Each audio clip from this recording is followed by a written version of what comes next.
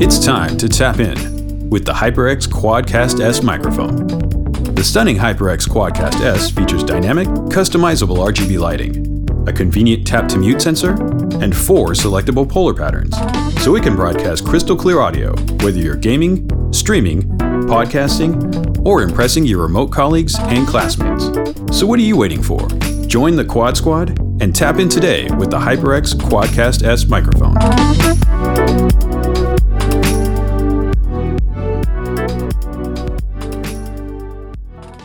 You're listening to Watching Friends on the HyperX Podcast Network.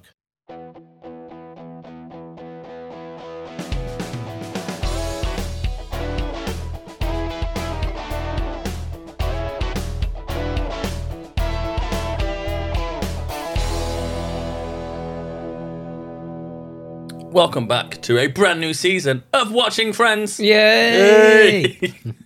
It's been a long wait.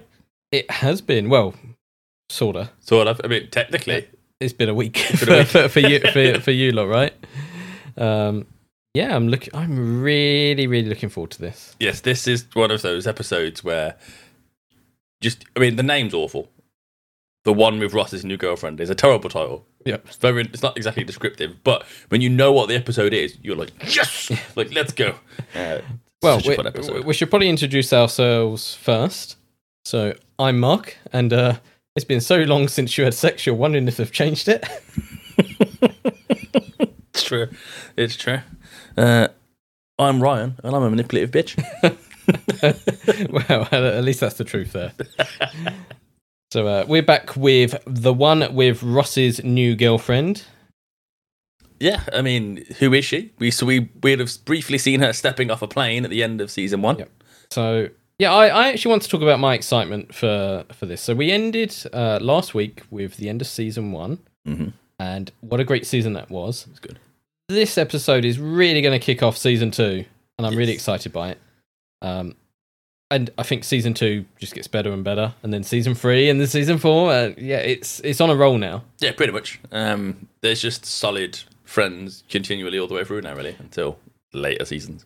But before we actually get into this episode, the one with Ross's new girlfriend, we've got some exciting news for you. We do. I wish I had a little jingle here. We can edit one in. That's effort. If you don't hear it, we're lazy. Yeah. And if you did hear it, we did it. Says the guy that doesn't do any of the editing. No, I don't edit it at all. So we have been talking about it for quite a while, but we're going to launch a Patreon. That we are. So if you don't know what Patreon is, it's basically a website where you can donate or subscribe to us and get extra like perks and benefits for free. Yep. With the positive benefit in that you get to support us and the show and allow us to do things we couldn't do otherwise. So we bring this show to you free of charge. We do. No cost. We're so nice. Like amazing content, right? All the talking we do for no pennies. Yep.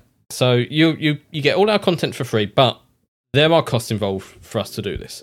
So first off, we have to buy equipment. So we have some cheapish equipment here, which I hope is okay. Ryan has a lovely pair of red headphones that cost about £10. I believe they're Skull Candy. Then, Other brands are available. Yeah, you probably should use those. They're not classic Skull Candy, which used to be expensive and good. I think these are very cheap. These would get some headphones, Ryan. They'll do. Yeah. With his headphone lead that's about 6 inches long, so he's like got a craned neck the whole time. My fault that our Rode Mixmaster, whatever it's called, doesn't have a lightning port. We do have a nice Rodecaster I spent some money on to make sure we could sound good for you guys. Yes. But what we would like to do is we would like to have guests on. We would. And so we would like to get like a new microphone, or we'd actually like to do a lot of different content. So we would like to do video content for you guys every so often. So we've talked in the past about there being Friends games out there, that their official games have released, such as like the Friends Pictionary and the Friends Ball game and the Wicked Wango game especially. Yes, definitely. And we think that would be some really cool content of just us playing it with some friends and just sharing it with you guys. Unfortunately, all this stuff costs money, and especially to host this podcast actually costs us, I think it's about £100 a year. Something like that. And to do this for free is kind of tough. And whilst there is adverts in our show, they are part of the Greenlit podcast network that we're on. So basically, it's a bunch of independent, creative-owned podcasts that all kind of work together, and we basically advertise each other's shows for free, just to spread the news of the shows, because it's really hard as a small podcast to do that. So that's why we joined the network, so we could work with other podcasts out there in the network, and we could like find new listeners. Share the love. Yeah, exactly. So the idea of the Patreon is, if you love our show and you really want to support us, you can do. Now, you don't have to support us if you don't want to. Just listening to the show is support enough. Yes. Like, we love just having listeners and seeing those download numbers. That's fantastic, right? Makes us feel warm and fuzzy. It does. And if you write to us, even better. That gets all tingly. But there will be different tiers. So if you really want to support us and allow us to do things, you can do. So the support will start from £1 a month, and there'll be some different tiers that will give you different extra content. So some of the ideas are, we would love to do episodes of Joey. You would. And we would like to make them like exclusive to the Patreon. We would basically give you some Patreon exclusive content. So your normal Watching Friends content, that will always be free. Mm-hmm. You're going to get every single episode, every series. We're going to give you some extra bonus shows as well for free. So you don't have to worry about that. But if you want some extra stuff. Extra stuff. So you want to watch us throw a ball for an hour as we have to answer quiz questions from friends. Yeah. And just like silly things like that, really. You can do. So, no pressure there. You can feel warm and fuzzy by supporting us and get some extra content in return. Watching Friends Plus. Yeah, exactly. Yeah, think of it as like Disney Plus. You can wait for the free content, or you can pay some extra for the good stuff, right? Ryan and Mark Premium. Yeah. Well, you say that, it's going to be Ryan's premium chat line, isn't it? You can listen to him talk about nerd stuff. If you think I overshare for free, just wait till you pay me. So yeah, we've joked about it in the past, and it was something there was always in the back of our minds of potentially doing, and so we do have ideas out there. If you listen to the previous episodes of things that we thought that could be fun, we do have ideas. Yeah, like the friends, we have ideas for years. Our ideas are so good, we want you to pay for them. Yeah. But there has been silly ones, like we was going to get Ryan to write some of his sexy chats. Oh god, I'd forgotten about that. We will be doing lots of voting for stuff like that. So you guys and girls out there, you can vote for what you want to see or hear. And as more people become part of the Patreon, there will be more stuff there. So there might even be exclusive merch that we give out to you. So if you support a certain tier, you might get an exclusive Watching Friends t-shirt in return or something like that. I don't know. This is where me mentioning wearing Rachel's skirt last episode is really going to come back to haunt me. Yep, so that's going to be first to go, isn't it? If we can get to £100, Ryan will wear Rachel. I don't know. I'll put on a dress. Yeah, so to give you a bit of the behind the scenes here, as we are saying all this stuff, we haven't actually created the Patreon. No. But as you're listening to it, the Patreon will now be live. It will. It should hopefully, and I might have to edit this, be patreon.com/watching friends. There'll be a link to it on our website and our social medias as well. But yeah, the plan is basically to do bonus content. And you can pay for that, and that helps support us. And that means that we can get guests on as well, because our first goal is going to be to afford a mic. So I think we're going to have a goal of £50. And once we hit that, we'll be able to buy a microphone. Yep. And so we can have 3 people on. So we've got quite a few people who are keen to join us. We do. Some who have been spoken about in previous episodes. One of whom we spoke about a lot. Yes. So you can hear their side of the story, hopefully. Yep. But we would like to even have other podcasts on, perhaps even listeners to the show, and even ideas for like actually contacting some of the Friends cast and writers and stuff like that, and see if we can beg them to come on. Yeah. Who knows, right? But if we have an extra microphone, that allows us to provide some more interesting content. And being 2 straight white guys, it's always good to have other people on. Yeah, more diverse opinions. Yes, exactly, and that's what we would love to do. Although you've given me an idea now, so who would be your ideal cast member guest? Matt LeBlanc, instantly. Okay, I don't even have to think about it.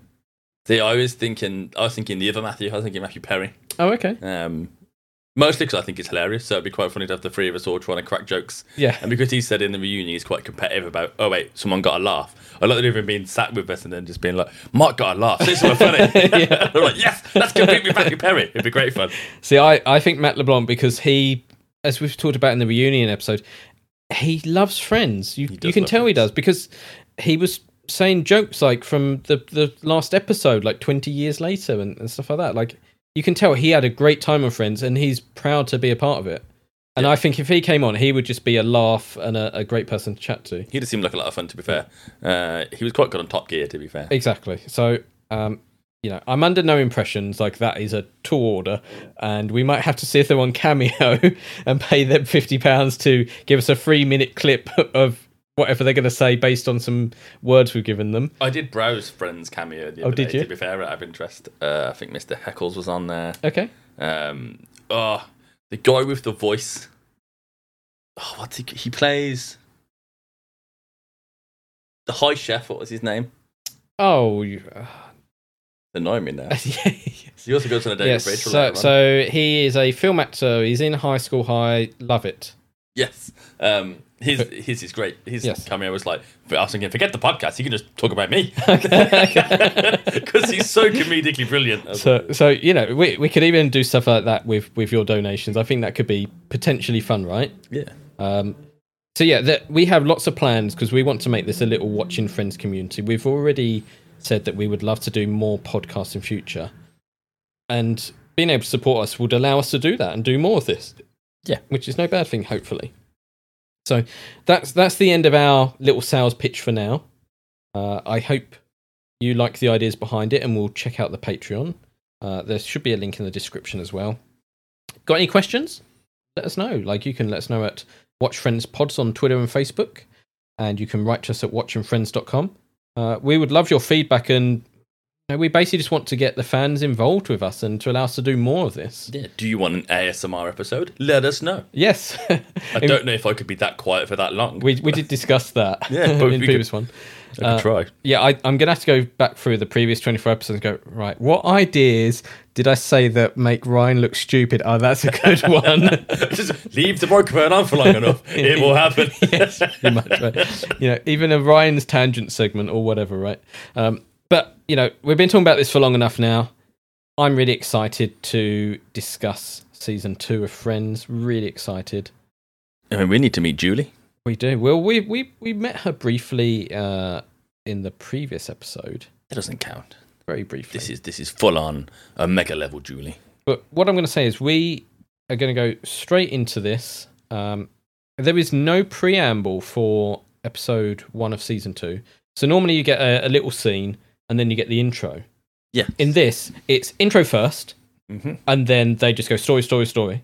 It's given how American network television works. It's a big deal because normally you get like, here's the preamble joke to keep you entertained during the advert break that's about to happen, and then they come back and you get the episode starts in earnest. So yeah, I hope some Americans can clarify this for me. So whenever I've been there, and I assume this is everywhere, you normally get the final 3 minutes or so of the previous show.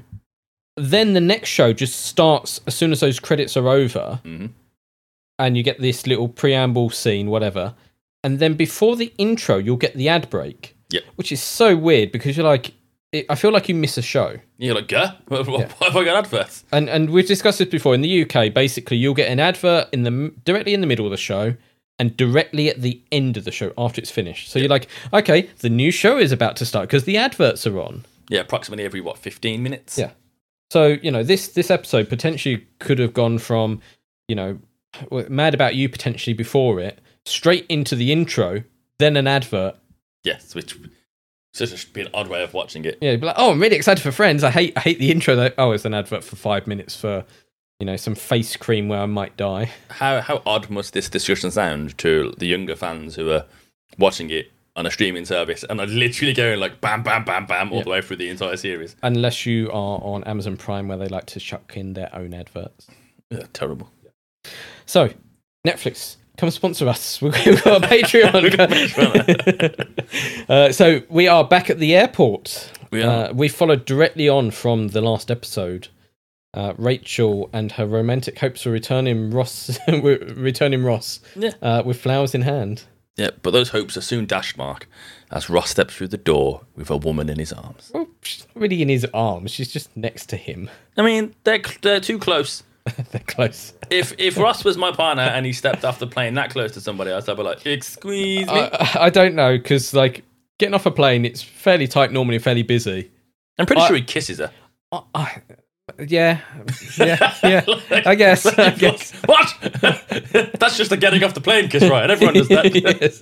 Don't you, Ryan? That's how you say goodbye to people you spent time on the plane with. You survive, defy gravity, and then you smooch. This is tough to watch, though. Poor Rachel.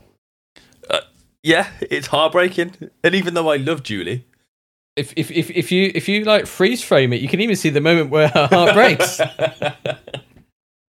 Yeah, it's absolutely horrible. But poor Rachel then tries to flee the heartache by climbing over the chair, where she trips and spectacularly falls to the ground before being spotted by Ross. Yeah, she seems to do a lot of falling over in Friends and busting up her lip, doesn't she? I mean, at least she didn't fall off a roof this time. No? Where they tried to kill her? Yeah.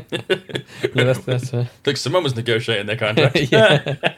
Well, potentially she wasn't she? Because they did say, like, after 6 episodes, they might have to re-record all of Friends because she might have been picked up for the other show that she was working on at the time. But yeah, so the pair embrace, that Ross and Rachel embrace, as awful attempts at small talk happen as Rachel tries to mask her embarrassment. Yep. Because obviously she's fallen over.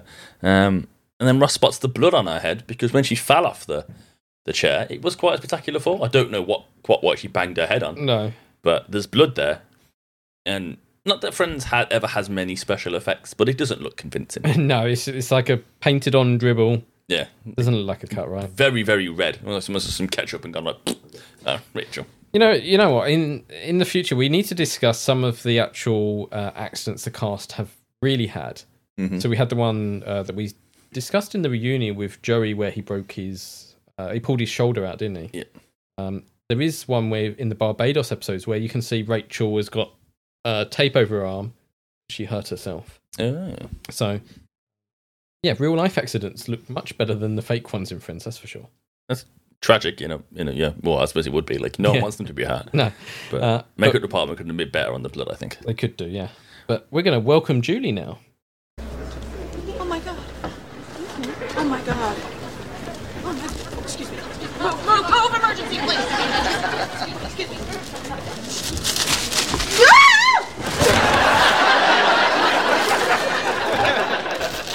Rich! There you are. Hi.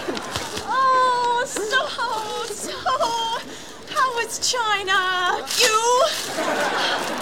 It was great. Oh, what happened? What? What, you're bleeding. I am? Oh my god. Oh, look at that. Yes, I am.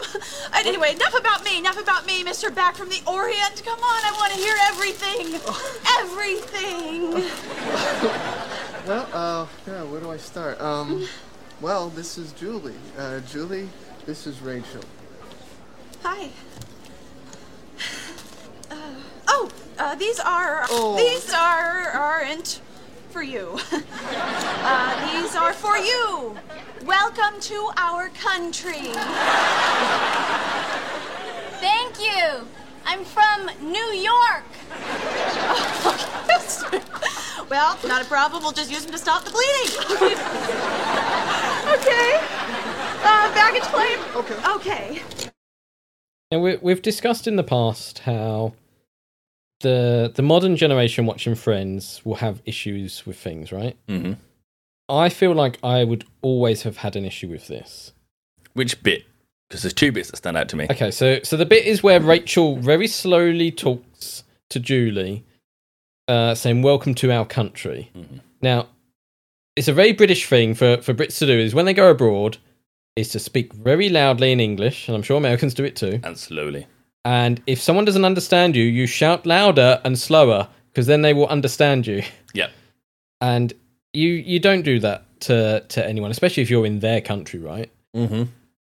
And it could almost be slightly racist of Rachel here, going, well, there's a Chinese woman that's come back from China. She clearly does not speak English. Yeah, I feel like you shouldn't make any assumptions about their ability to speak a language until you've spoken to them. Yes. You shouldn't be like, hello. It's insulting. It's patronizing. Especially as a lot of races are, born natively in different countries now. Yes. Also, given the fact that the majority of non-English speaking countries speak English. Yes. Like, yes. it's only the West, I guess, that tend to go, I speak English. That'll do. And stop. Yeah. Whereas nearly everyone in Europe speaks their native tongue and English. A lot of the kind of East will learn English because, for the most part, to deal with the West, you need to. Yeah. Whereas we tend to be quite lazy and go, hire a translator. Yeah. And I think with this, she should have got the clue that her name's Julie, not a traditional Chinese name. Yeah. Given that I know some Chinese friends who have their kind of, their actual name. Yeah, they'll have their Chinese name and then their English name because we can't pronounce. Yeah. Or like, I get it. Like, there's times where you'll hear a name and because you've never heard it before, it's difficult to comprehend. See, I find that whole idea awful. I would much rather you tell me your actual name and me apologise and butcher it 100 times in a row until I finally understood what you're actually called. Yes. Because I wouldn't want to be called, like, I don't know, if I went to, let's say, an Asian country and they were like, what the hell is Ryan? It's hard to say. I wouldn't want them to call me something else just because it was easier for them. Well, especially if you went to Japan, they would find Ryan hard to say. Yeah. As long as it's not Dutch, because I can't roll my R's, or Russian. Like, I'm never getting your name right because that's not a thing. Like, generally, English speakers can't roll their R's because it's not something we learn to do. No. But yeah, I think you're right there. Like, if you have a name, that's your name. You shouldn't have to have a nickname for me. That's fair. Yeah. So yeah, I feel like Rachel is being potentially racist there, but I think the talking slowly, she's being offensive. I don't know if I call it racist. Yeah. She's being insensitive. The bit that stands out to me is where she mentions the Orient. Yes. For the most part, the Orient's like a throwback to the British colonial days, when it's what we decided to call the region, I guess. But it never occurred to me as an issue until I saw an interview with a British actress called Jessica Henwick, who's in Star Wars, Iron Fist, a bunch of stuff. She's fantastic. Badass martial artist. She's phenomenal. And she had a whole conversation about how she's not a rug, so don't call it Oriental. And it had never occurred to me that it was an offensive phrase. Yeah, I was just like, oh, that's typically how British people tend to distinguish, I guess, Southern Asian people from the rest of Asia. Yes. Where we go, okay, well, if you look like this, you're Oriental, and if you like this, you're Asian. Yeah. It never occurred to me that would be upsetting, so it was quite open. Especially when you have things like the Orient Express. Yeah. And stuff like that. So you're like, oh, it's just a phrase. Like, you don't ever know it as like a racist term. I guess it starts out as a racist term. Yeah. Becomes common in language, where to the point where you don't use it as a racist term, but actually its connotations are exactly still racist. So it's just the weird way language works, I guess. Yes. If you abbreviate the country name of where some people are from in the UK, it's definitely a racial slur. Whereas if you were to call me a Brit, I'm not remotely offended because there's no negative connotation to it. No one has ever called me a Brit in an offensive way. No. Sure, there are many people that would do, but no one ever has. So to me, there's no connotation of, oh, he's a Brit. I'm like, yay! It's not insulting. I'm not angry you said it. No. Whereas if I was from a different part of the world and you were to say, oh, he's a whatever, I'd be like, well, that's not the right thing to say. Like, if I overheard someone say that in the street, I'd be like, you can't call them that. What the hell are you doing? No, exactly. So yeah, I think this has got more problematic, and I don't think Friends is a problematic show generally. Mark, you know you can't use that word. I can use that word. You know where our brain goes every time you use that word. I'm not explaining that. They can wonder about problematic. It's a meme from somewhere. It's a meme. It's a nerd meme. Let's just leave it at that, right? Mark and I can't say that word around one of each other without us both going, you're problematic, because it's just a meme. Join the Patreon show. You might find out the answer there. No, you won't. You definitely won't. But yeah, so, and the way Rachel's like, oh, there you are, after I've just fallen over a chair, like, to run away from you and banged my head, like, she's almost as bad as Ross. She's like, oh, I can use the flowers to, like, cover up my bleeding. Like, you're like, it's so awkward and cringe. Like, there must have been some time in your life where someone's gone, oh, you're bleeding. You've gone, oh, I didn't notice because you've scratched yourself or something accidentally, right? I remember in secondary school, someone threw a piece of slate off the back of my head. And I was like, that hurt. My eyes watered a bit. And I was like, oh, whatever. And I was walking around. And then I felt really sweaty. I was like, why am I sweaty? And I touched the back of my neck, and my hand just came back crimson because he had cut my head open. But I had no idea. We were around for like 10 minutes. So it's okay for you to tell someone, hey, like, you got a cut, did you know? Like, yeah, I'd rather someone said, if someone had gone, Ryan, you're bleeding, they'd be like, what, let's fix this. Yeah. Not just strolling around like. And my first thought was, oh, my collar's red, my mum's going to kill me. But in fairness to Julie, she immediately gets points for me liking her, because the first thing she does is a bit of New York sass straight back at Rachel with the I'm from New York. Yes. It's like, cool. I like Julie already. She's immediately come It's with the way some gumption. she does it back like slowly so Rachel understands. Yeah, just absolutely great. great first impression for the character to make, where she's like, yes, she's not some delicate wallflower. She's got a personality. Let's go, Julie. Yeah. The trio head off to Baggage Claim, as we heard in the clip, and then we join the rest of the gang at Monica's. Well, for some reason, Monica has champagne and strawberries out. This is so weird. I know they're excited for this, but it's a bit odd, isn't it? I mean, if I was told you I'm off to confess my feelings to someone, and I got back with this person, and you all had like champagne and strawberries, I'd find new friends. That's so weird. Yeah, well, if she went back to the apartment and they were just there and it was just Ross and Rachel, it's a bit presumptuous. Like, I can imagine the candles and everything already, right? Although that'd be quite dangerous. Yeah. But all your friends there just like, we've got that. We're waiting for it. Yeah, because okay, so assuming it went the way the gang hoped it would, and Ross and Rachel had a conversation and they confessed their feelings, you're gonna have your first kiss then and there at the airport. It's gonna happen. Maybe it might still be a bit awkward where she's like, "Hey, Ross, I really like you," and he's like, No, like if I'm Ross in this situation and I've waited 10 years to kiss Rachel and she confesses her feelings when I've been away for a week, I'm not waiting. "No, I feel Ross would be like, oh no, I'm jet lag. I'm going to do something awkward now and ruin it." Grabbing that, I'd have bent that spoon by now. Like, grabbed it, like Jesus. But yeah, I just think this whole thing is weird. I'd be so freaked out if I walked in with the person who just confessed their feelings to me, and you were all stood there like, "Want some fruit and sparkly?" Like, no. Yeah.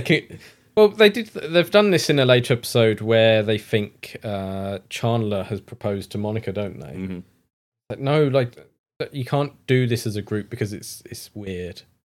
Like, even if it had gone well, let's say they hadn't kissed, but it's still gone well, it's weird. If they had kissed, it's still weird. If they hadn't kissed, it's still weird. Also, if you finally got this like confession of passion and feeling, Rachel lives in that apartment. That means Rachel's bedroom's in that apartment. I know where I'm heading if I'm entering that apartment. It's weird that you're there. I'd be so annoyed. I'd be like, "What? Why are you? No, I want to go in there. No, I've got to make small talk with you about China." No, I think that's a way too. Like, I couldn't see Rachel being like, "Hey, like, we got together an hour ago. Come back to my bedroom." Like, yep, go. well, maybe in your mind, Like a SWAT team. Kick the door in. Throw the flashbang and run. Is this why you're single, Ryan? It could be. Rappelling through the window. But we then discover that Phoebes has cut the boy's hair, and we get introduced to a weird subplot of this episode. Yeah, it's quite a famous one. Yeah. But it doesn't really work for me. It's just weird. I don't remember it as a part of this episode.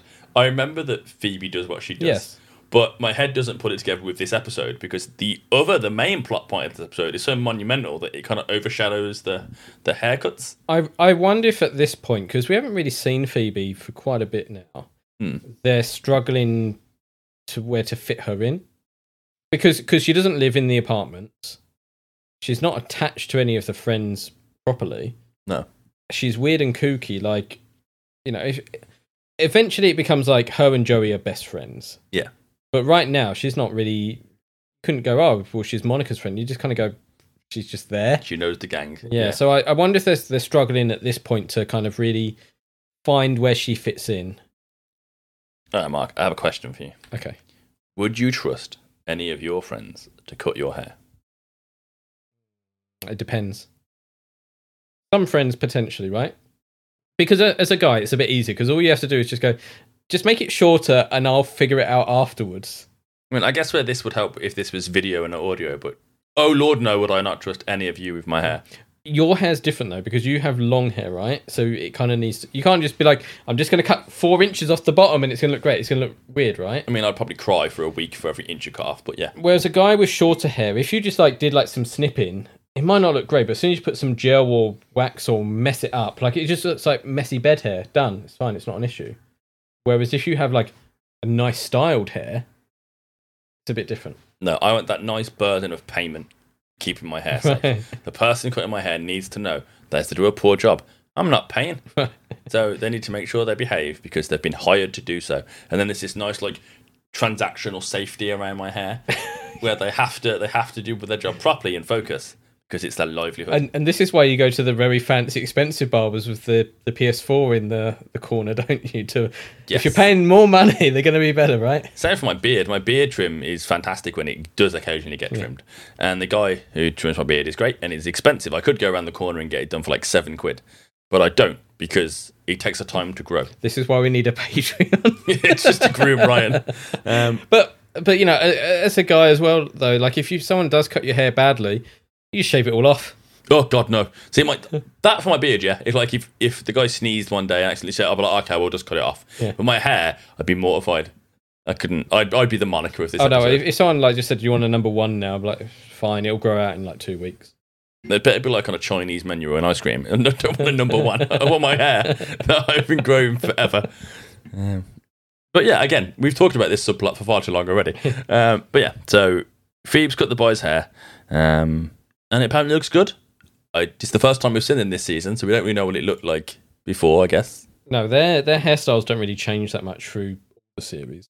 No. Occasionally Joey has that weird, long, like, floppy flick thing that the everyone start, had in the 90s, yeah. But once you kind of get to the look of Joey, it seems like it stays the same. And Ross's hair just stays with the bit sticking out the front, the landing pad. Yeah. What's that called? Kind of like It's not a quiff. ski peak, something like that. Some kind of, I'm sure peaks in there somewhere. But we don't need to worry about the haircuts because suddenly Rachel bursts through the door and uplifts the gang one word at a time in between gasping breaths. Yeah. I mean, No one understands what she's saying. She's legged it up the stairs. Yep. I mean, if we hadn't just seen what had happened, you wouldn't know. If we just started that clip there, just when you'd never seen Friends before, they'd be like, "What?" So I don't blame the gang for not getting what she's talking about. No. It's completely awful, and she doesn't do a good job at all. And she clearly didn't run up the stairs that fast because Ross and Julie arrived like moments later. They do. And then Julie starts to tell a little story. Well, this is the weird bit, right? So Ross introduces Julie to the gang. Mm-hmm. And as I said last episode, they've just got off a very long flight, I assume probably overnight, or they haven't slept really in a while. Ross is like, "Hey, Julie, I'm going to bring you back with all your bags to my sister's apartment. Not mine, to my sister's apartment, so you can meet people while you feel icky and gross from like having been on a plane for a long time and haven't showered in probably a day." Well, I've been thinking about this, and I've decided it's acceptable because Monica's a chef. Okay. Because you've been on a long flight all the way from China, and you're probably going to be hungry. And you could go to your place and cook, or you could get takeout, or you could pop into your sister's for a nice meal. You could pop into your sister's and go, "Hey, sister, I know you're not busy right now. Can you like whip up something with whatever you've got lying around?" But it's Monica, so that's still going to be better than whatever I'd make. It would, but I don't know if Monica would appreciate that. That's what I'd do. Plus, I need tea. You can do that at your house. Yeah, but it's not the same. I think it's weird. Like next day, fine, but right now. All right, when I get back from holiday with a woman, I'm looking straight to your house. Let's see you do that. I bet you don't. just not let me in. That's the problem. I'll just be stood at the door. Well, I was going to say there probably wouldn't be a woman there, but yeah, I can't convince her to come back with me Yeah. first. But yeah, so Julie starts telling this story about how they met, how she and Ross met, and all this kind of stuff. And Rachel just cuts her off and spoils the story. Yeah. Which is just rude. Yep. And this is the start of Rachel seeming like a very unlikable person in this episode. yeah, I don't know if Rachel does this a lot, but I'm sure this happens a few times through the series of people having like a story and someone cutting in the punchline because they're like, "Yeah, shut up, like it's about me now." Yeah, So- I mean, nothing worse than stepping on someone's punchline. Yeah. But Monica is intrigued and wants to know how they met.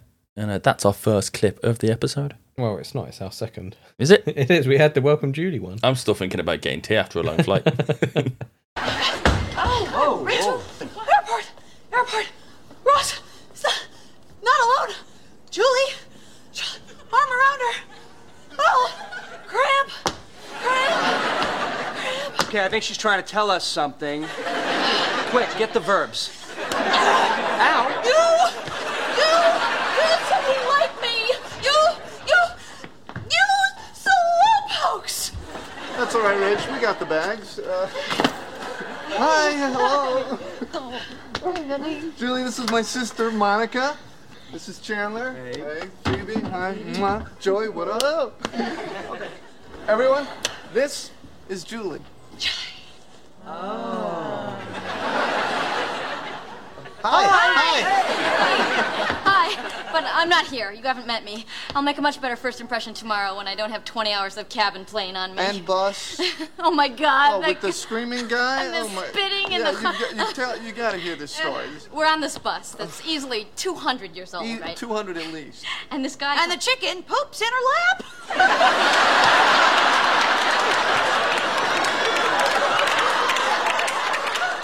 Oh, I'm so sorry. I just gave away the ending, didn't I? Oh, I just heard this story in the cab, and it is all I can think about.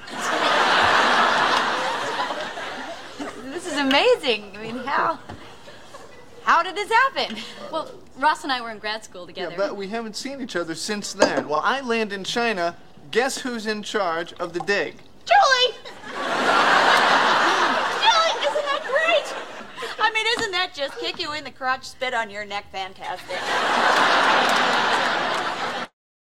Have a drink for every time the word Julie is said. Yeah. Paralytic before the end. But poor Chandler, like Rachel just bursts in going, "It's you! Your fault." It's like, well, he only said that he likes you. He didn't like go into detail about how you should go to the airport or anything. Yeah, everything after that point, it's all on Rachel. Yep. What I like about the little story of how they met is that it's super adorable and romantic and one of those fairy tale-esque stories. But everyone gets sick of hearing this story pretty quickly. Because once you've heard it once, it stops being interesting. But these kind of stories get told every time you're a friendship group or you meet new people. I think the nicest thing about this is it's not he met woman whilst in China.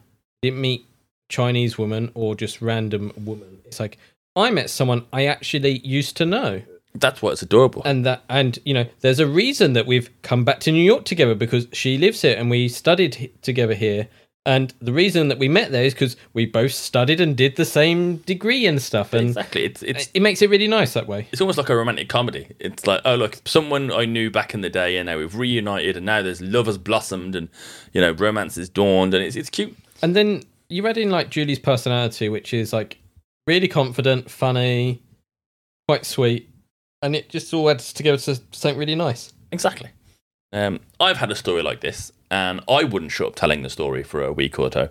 But luckily, I had my super supportive friends, and all their moaning and eye rolling every time I'd bring it up. I'm going to have to ask you off air which story this is, because there's about 20 of them I can think of right now. It's a recent one, but there's still 20 I can think of right now. I mean, mainly it's one of my friends who, if ever I mention this, just kind of goes, ugh. But I assume that's because he's just lonely. Oh, okay. But he doesn't have someone to pine over. No, exactly.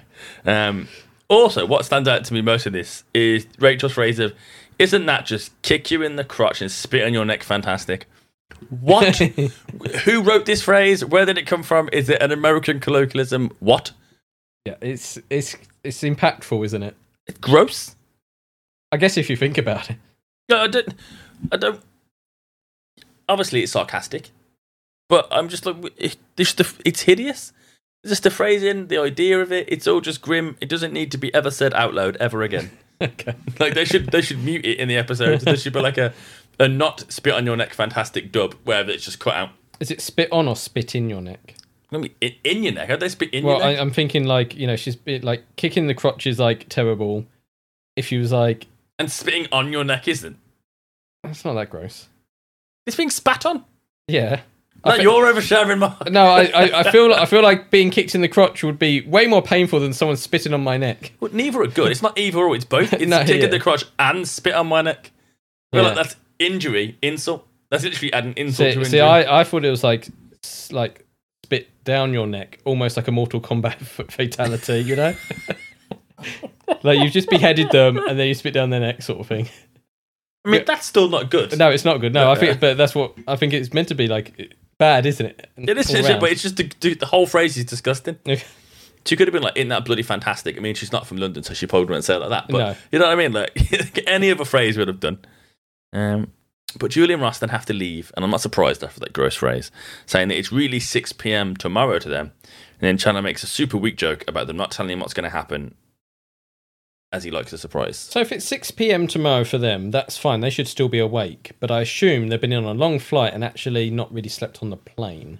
No, I mean, well, I, being an NHL fan, stay up till New York time most nights anyway. I'll be up till 2:30, 3 o'clock, which is like 10, 10:30, 11 in New York.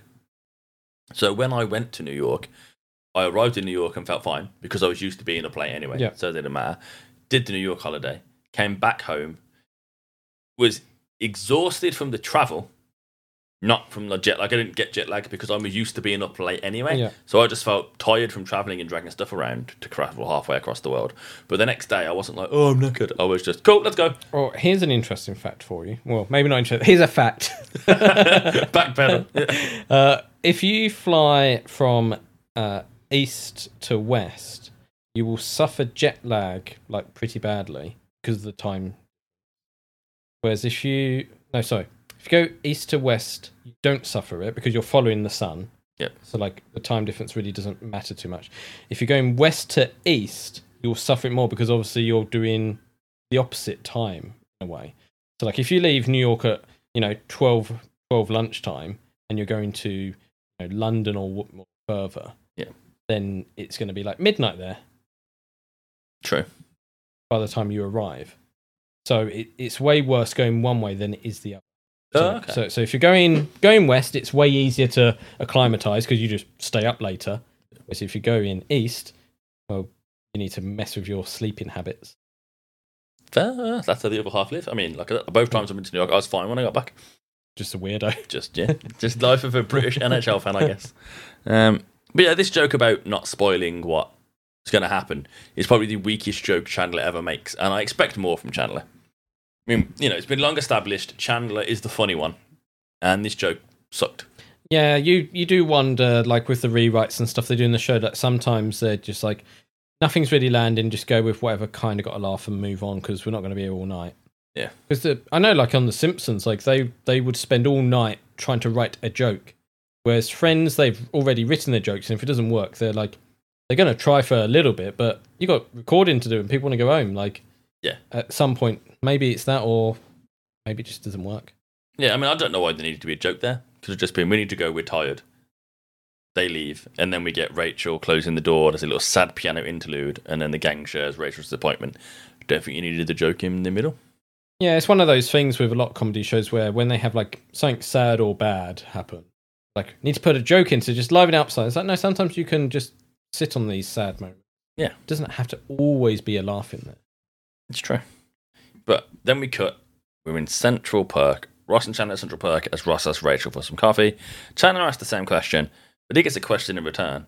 Rachel wants to know if Chandler's spoken to Ross about her, and apparently Chandler's right to coffee all hinges on him getting this information. Which, again, like, what? No, Rachel. He's with Julie now? He is, I guess. I just don't understand why she thinks it's okay to be doing all this quizzing. Oh, she wants to know, right? All of a sudden, she's like super interested in what she can't have that she could have had before. Nope, suck it up. The lid's on the cookie jar. Although he has been on other dates and stuff before. Like, she didn't seem to care too much then. No, exactly. But I suppose it's, you like you said, you want what you can't have. And yeah. When someone takes it away from you, you want it more. You want it more, yeah. But Chandler does try and get that information. And that's our next clip. I mean, when last we left you, you were totally in love with, I know I was, but there was always this little voice inside that kept saying, it's never gonna happen. Move on. You know whose voice that was? God? It was you, pal. Well, maybe it was God doing me. Look, you were right, okay? She looks at me and sees a friend. That's all. And then I met Julie, and I don't know, we're having a great time. And I have to say, I never would have gone for it with her if it hadn't been for you.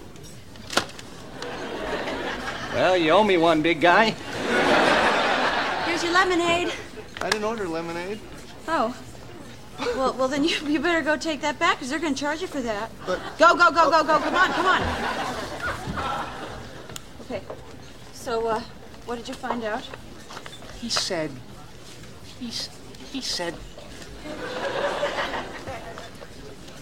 they're having a great time. I'm sorry. But the silver lining, if you want to see it, is that he made this decision all by himself. Without any outside help whatsoever. Imagine God doing Chandler. Can I be any more omnipotent? Yeah, it'd be quite fun to be fair. Yeah. Could this be any more miracle? Yeah. He has to feel so sorry for Chandler. He just sticks his foot in everywhere, every single time. Yeah. And none of this is Chandler's fault. It's Ross and Rachel's fault. Chandler's not good with the advice. Yeah, of all the people to go for dating advice in the show, why would you pick Chandler? Yes. I mean, Ross had 9 months to grab a spoon, and then he picked the wrong one. Yep. And then Rachel, again, in the last episode he mentioned asking me out at some point, and it's like, well, you had 9 months to not be sleeping with Paolo to ask him out, so it's no one's fault but your own. Yeah, I feel like we're just going to end up repeating ourselves over and over at this point. Just like, Chandler said some things, he just passed on the information. He didn't tell you what to do. Yeah. And in fact, the boys most of the time said, hey, Ross, maybe you should, forget about Rachel. Yeah, it's not his fault at all. You can't blame him. But we leave the short scene, and then we get some sumo wrestling, because this one thing this episode does quite a lot, is it randomly moves time in, to be honest, quite an unclear way.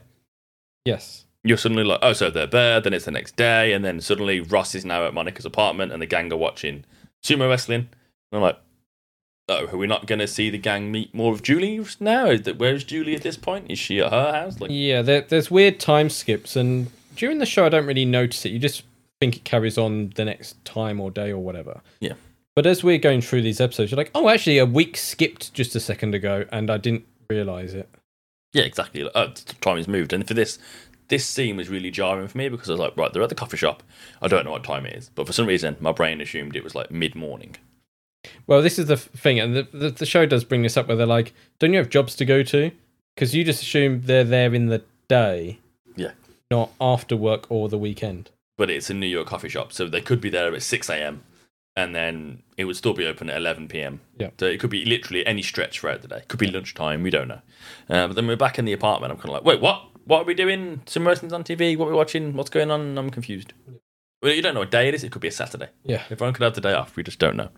But that's what they're watching. And then Monica's all excited and asks Phoebe if Phoebe knows what Monica's thinking. And does she? Well, Phoebe being adorable and Phoebe, she thinks it's a sincere question and actually tries to think, what could Monica be thinking about? And that's when we get the classic line that it's been so long since you had sex, you're wondering if they've changed it. Which, again, it's a Chandler line. I'm sorry, but this is pure Chandler. Well, yeah, because there's another line I like that Chandler has where he's like, I think my virginity's grown back again. If Joey or Chandler said that, it would be such a massive burn. You'd just be like, ooh. And it would go down as one of, the all-time classic insults / ribs in Friends. But because Phoebe's Phoebe and it just comes across as sincere... Yeah. It's somehow less impactful as a joke. Well, during one of your dry spells, did you ever wonder if it changed? I mean, I'd barely had enough of it to know what it was like to begin with. So you could have changed it and I probably wouldn't have noticed. But Monica corrects Phoebe about wanting her to cut her hair, as Phoebe did such a good job on the boy's hair.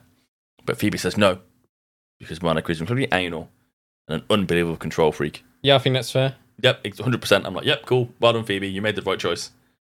But then we have a little clip about the haircuts and something else. You know what I'm thinking? Oh, okay. Hal, it's been so long since you've had sex, you're wondering if they've changed it? No. Although now that's what I'm thinking. All right, so what were you thinking? Well, I was thinking that you gave the guy such great haircuts, I thought maybe you'd like to do mine. Oh, no. Why not? Because I'm incredibly anal and an unbelievable control freak. No, you're not. I know I'm not, but you are. And I was trying to spare your feelings. Hello? Oh, hi. Yeah, hold on a sec. Ross, Julie, for you? Hello? Hi. Hey, anybody know a good tailor? You need some clothes altered? No, I'm just looking for a man to draw on me with chalk. Why don't you go see Frankie? My family's been going to him forever. He did my first suit when I was 15. No, wait. 16. No, excuse me, 15. All right, when was 1990? Okay, you have to stop the Q-tip when there's resistance. That's a line you can use in everyday life, I think. Yeah. But Joey's definitely finished with his personal experiments, so his science experiments now with that denseness. Yes, he's definitely performed a one or two. Yes. I mean, Phoebe's not wrong. Monica is definitely weird. Yes. I like how she did like a little bit of backhand thing like, I'm controlling. I'm like, no, that's me. But yeah, Yeah. it's definitely you. Weirdly in the scene, Chandler really just storms into the room and is like, anyone know a tailor? I have a question. Far away. Why does Chandler need a tailor? Like, we don't know, do we? No. And it's a weird thing to kind of need, especially urgently. I mean, getting a tailored suit is really expensive. Yes. Like having a suit altered is expensive. Getting one entirely tailor-made is very expensive. I mean, we learn later on that Chandler's not exactly short of cash and it's been funding Joey's life for a while, so... They could have made a funny joke out of this, like he bent over and ripped his trousers and wanted a tailor to redo them or something. But otherwise, we don't know why.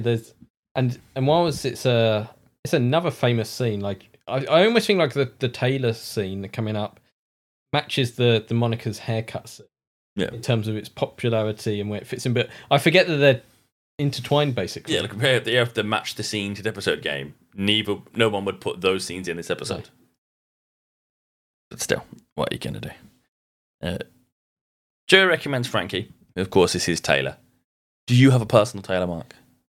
Well, I am very British and very wealthy and all that stuff. So, of course I do. I go down to one of the London streets and no, I don't have a tailor. No, like it seems like a very grown-up thing to have. Like, I have a tailor. Yeah. It's just like, oh, really? But it's not. It's just like having a regular for anything, a haircut. I feel like it's like a James Bond thing, isn't it? Where like, you if you say that, you're like, oh, he must be someone important. I guess maybe in Britain, like you said, like you say tailor, you think of like Savile Row or whatever, Yes. like really expensive tailored suits. Whereas you in Birmingham are like the guy at the market. Yeah, pretty much. Like you'd just be like, it's a suit. You probably buy it off the rack, and if it didn't fit, you take it in yourself or get a belt, or you do that something that's particularly part of everyday life. So it's a weird thing to me at least. It's weird to ask for. I would really like a tailored suit because I'd like to see if I actually look good in something for once. I get told I look good in suits, but then every bloke looks good in a suit, provided it fits somewhat. well. That's what I would like to see because buying a suit just in a shop just always looks weird. Last time I wore a suit was to a friend's wedding, and my ex borrowed a fur shoulder shawl thing. I don't know what it was. It was fur, and it went over your shoulders. Right. And I had like a blue suit on, and I'd somehow found I had myself near the fur and decided that I should wear it because see what it would look like. And I put it on. I looked fantastic. Like I went from feeling like me in a suit, which is horribly uncomfortable. I hate wearing suits. And the second I put this fur on, I was like, ooh la la, I look amazing. And I basically like swung around and I sat down to photo of myself and realised I look like a gangster from some kind of like Guy Ritchie movie. Like I'm just sat in this like. Did you have your like pink feather boa hat on or whatever? It's just like other makeable offers they couldn't refuse, and it was weird, but it looked good. So you can look good in a suit provided it fits well. And how did you feel when you put the dress on? Fine. Fine as always. I've only ever wore one dress so far. Yeah, I think that should be a Patreon goal, shouldn't it? Should we put the Ryan in a dress picture up? Yeah, It's a great picture. That picture was shared at work, and everyone was like, "Oh my god!" As if like they for some reason never imagined me in a wedding dress, and I was like, "Well, why not?" Yeah, you look great in it. I mean, I don't know why I've never pictured you in a wedding dress. Now I'm picturing you in a wedding dress. Please don't. Well, If you get married, you can wear a dress. You can have a gender-flipped wedding, and all the guys have to wear dresses, and the girls wear suits. I'm sure I could guess a lot of my friends. It'll just be you turning up in a dress and going, why is everyone else like not in a dress? Everyone has to be miserable. Like, they'd be grumpy about it, and I'd have heels on and be like swanning down the aisle. You would be like on RuPaul's Drag Race, wouldn't you? You would go full in on it. I would. Purse first, baby, purse first. I've forgotten what we were in the episode now. I got lost in dresses.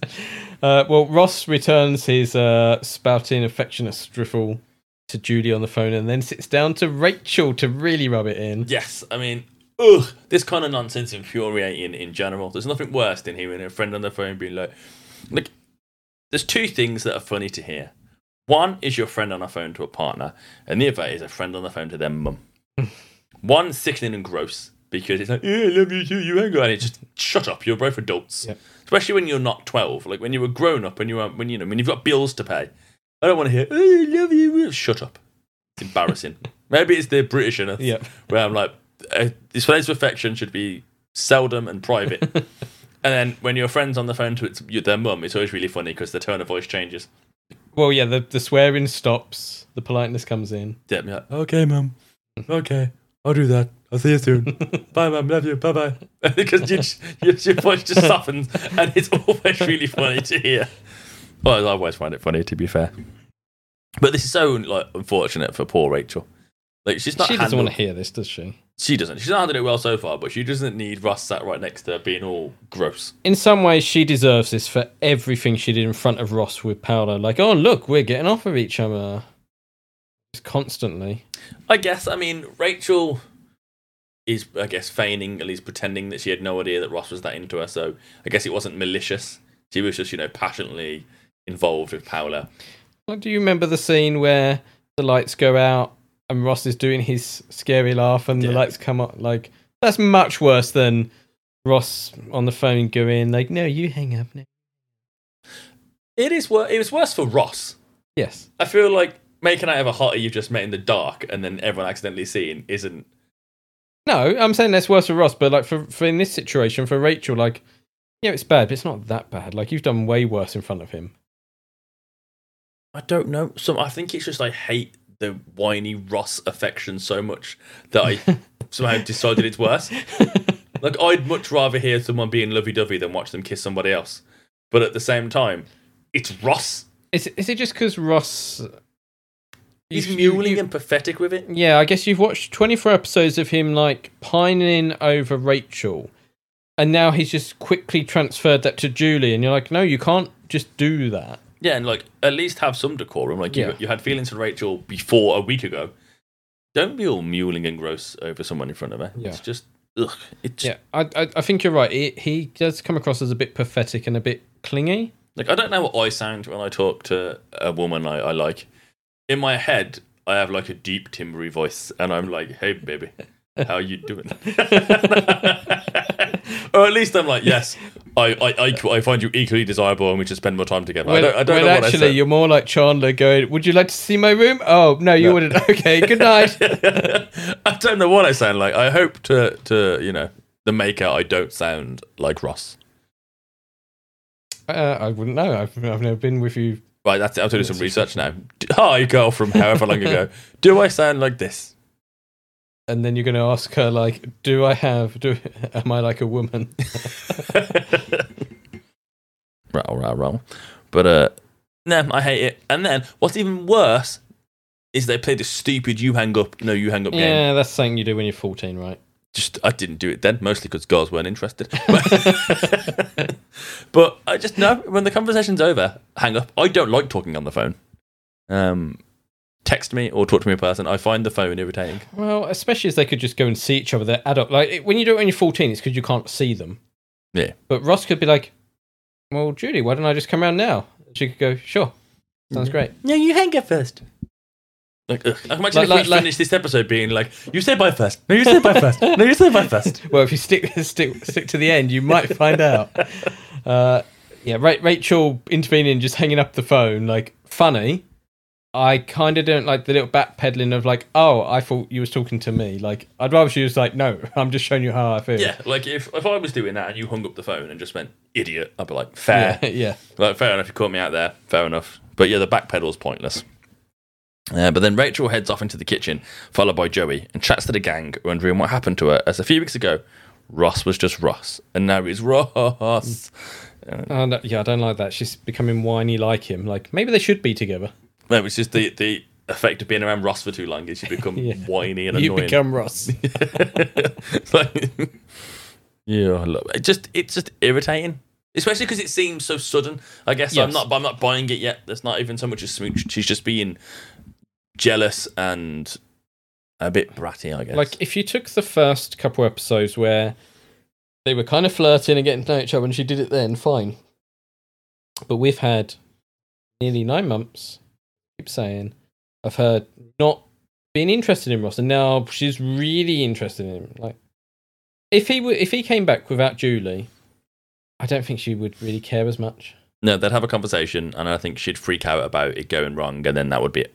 Potentially, yeah. But yeah, it's odd. So we get a little interlude, and then the gang are eating breakfast, minus Ross, at Monica's apartment. Do you know how long it took me to realise they were eating breakfast? This is why when I said like I couldn't work out what time it was for most of this episode, I was just like, wait, what's happening? Huh? What? I only worked it out because they got bagels on the side. Oh, okay. Because the food that Joey and Chandler are picking up are like vegetables and tomatoes and stuff. And in my brain, that's not breakfast food. No, that's not breakfast. But then they've got bagels, and I'm like, I don't know what's happening. What are we eating? I see bagels. It must be breakfast. And then that was, I guess, kind of confirmed by the fact that Rachel opens her bedroom door and admits that she's done something stupid. What's going on? Well, I sort of did a stupid thing last night. What stupid thing did you do? Buongiorno tutti. That's what we need for that clip.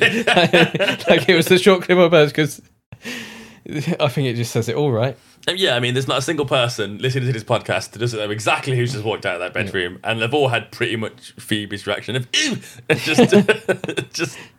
Would you ever say, like, you've done a stupid thing in front of the person you've done the stupid thing with? If they couldn't understand what I was saying, probably. It's quite an offensive thing in a way. I mean, he's pretty stupid, to be fair. But I do love, like, how he's come back. Like, you think, oh, he's gone. You know, Ross did the whole slamming door goodbye thing. I think him coming back at this point is perfect. It's great. It was a massive surprise. Like, I guess you kind of forget knowing that's what she's done as you're rewatching the show. Yeah. You'd be like, oh, okay, yeah, it's Paolo. But if you didn't know and this was your first time, you were like, what? Him? And then you were angry because of what he did to Phoebes and you know, just the whole drama that kind of unfolds.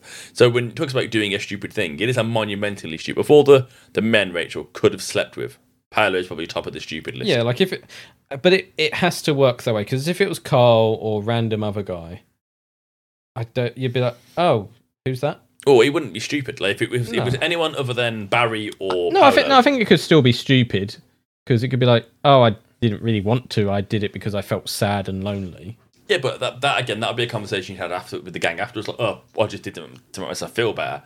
But Paolo or Barry would be a legitimate stupid thing to do. Everyone else is a mistake. This is dumb. Yeah, no, that's fair. I think that's the difference.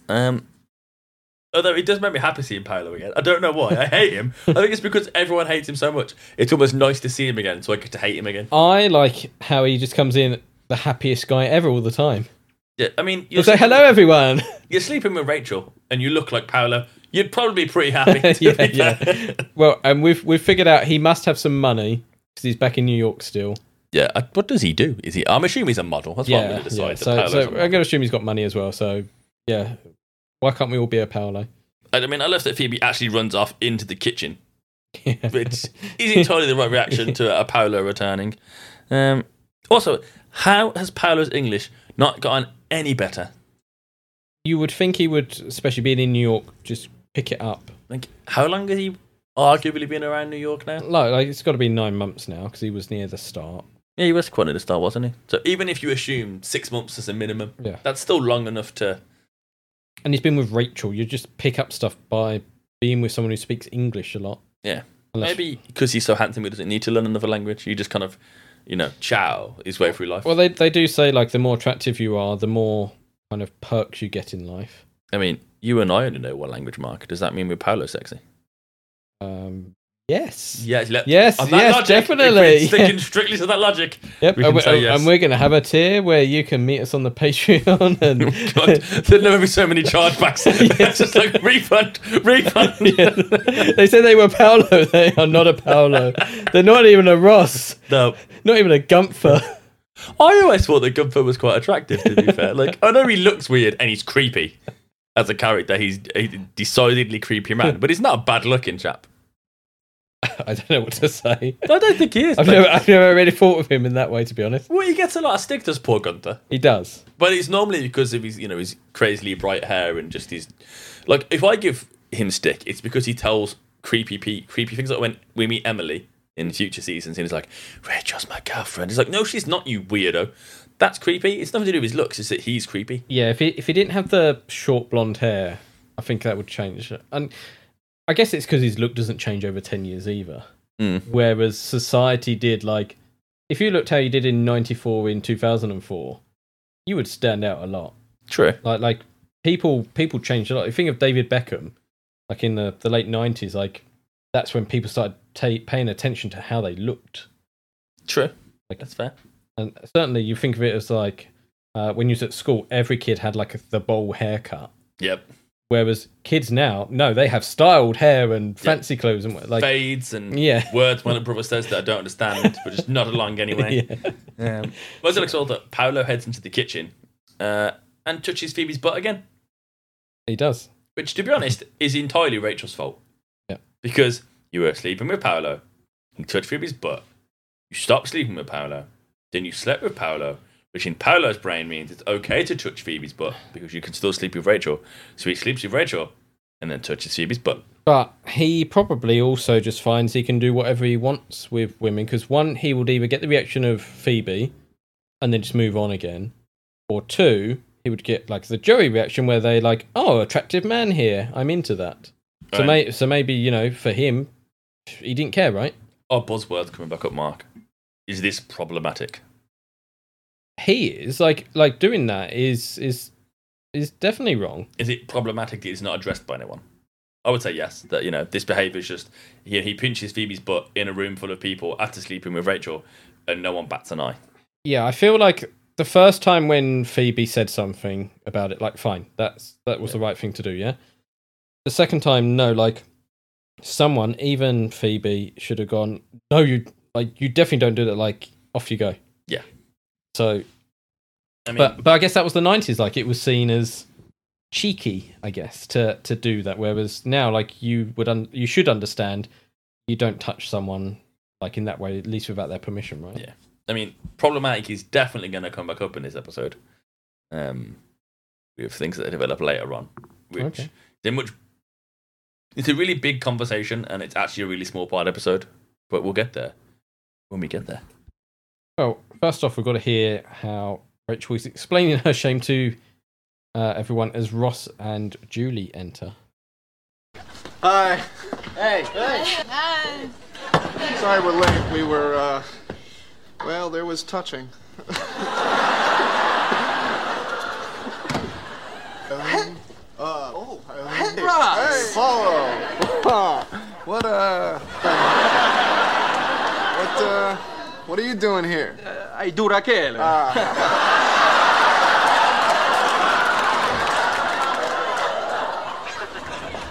So, he's back. Yeah, he's back. Is that a problem? No, not a problem. Good. Glad it's not a problem. Okay, you're gonna have to not touch my ass. Well, despite the yummy bagels and palpable tension, I've got pants that need to be altered. Oh, hey, Chandler, when you see Frankie, tell him Joey Tribbiani says hello. He'll know what it means. Joey has gotten very dumb this episode compared to the previous one. Yeah. The whole, hey, Paolo, where you been? Doing Raquel. Like, it's clearly based on his lack of English, but has a different meaning for us. It does. It's great. It's great. Yeah, it's very funny. It's great. There's a great bit of physical comedy, which obviously you can't see in the clip.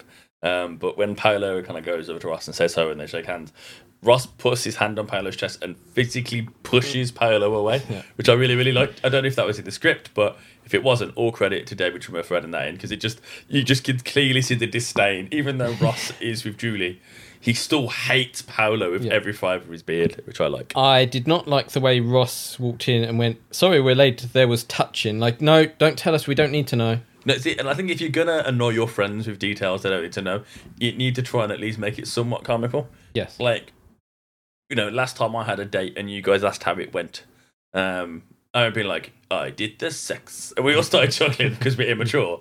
But I didn't, I don't know. I didn't just volunteer the information you specifically asked. I didn't walk in and go, "Sorry, I'm only online at this time. I was busy having penis fun." Like, you know what I mean? Like, there wasn't. I didn't volunteer the information.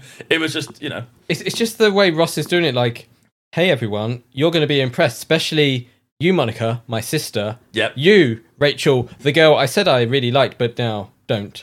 And Chandler and Joey, who definitely don't want to think about me doing touchy things.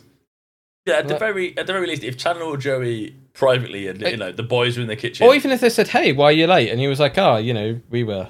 Yeah.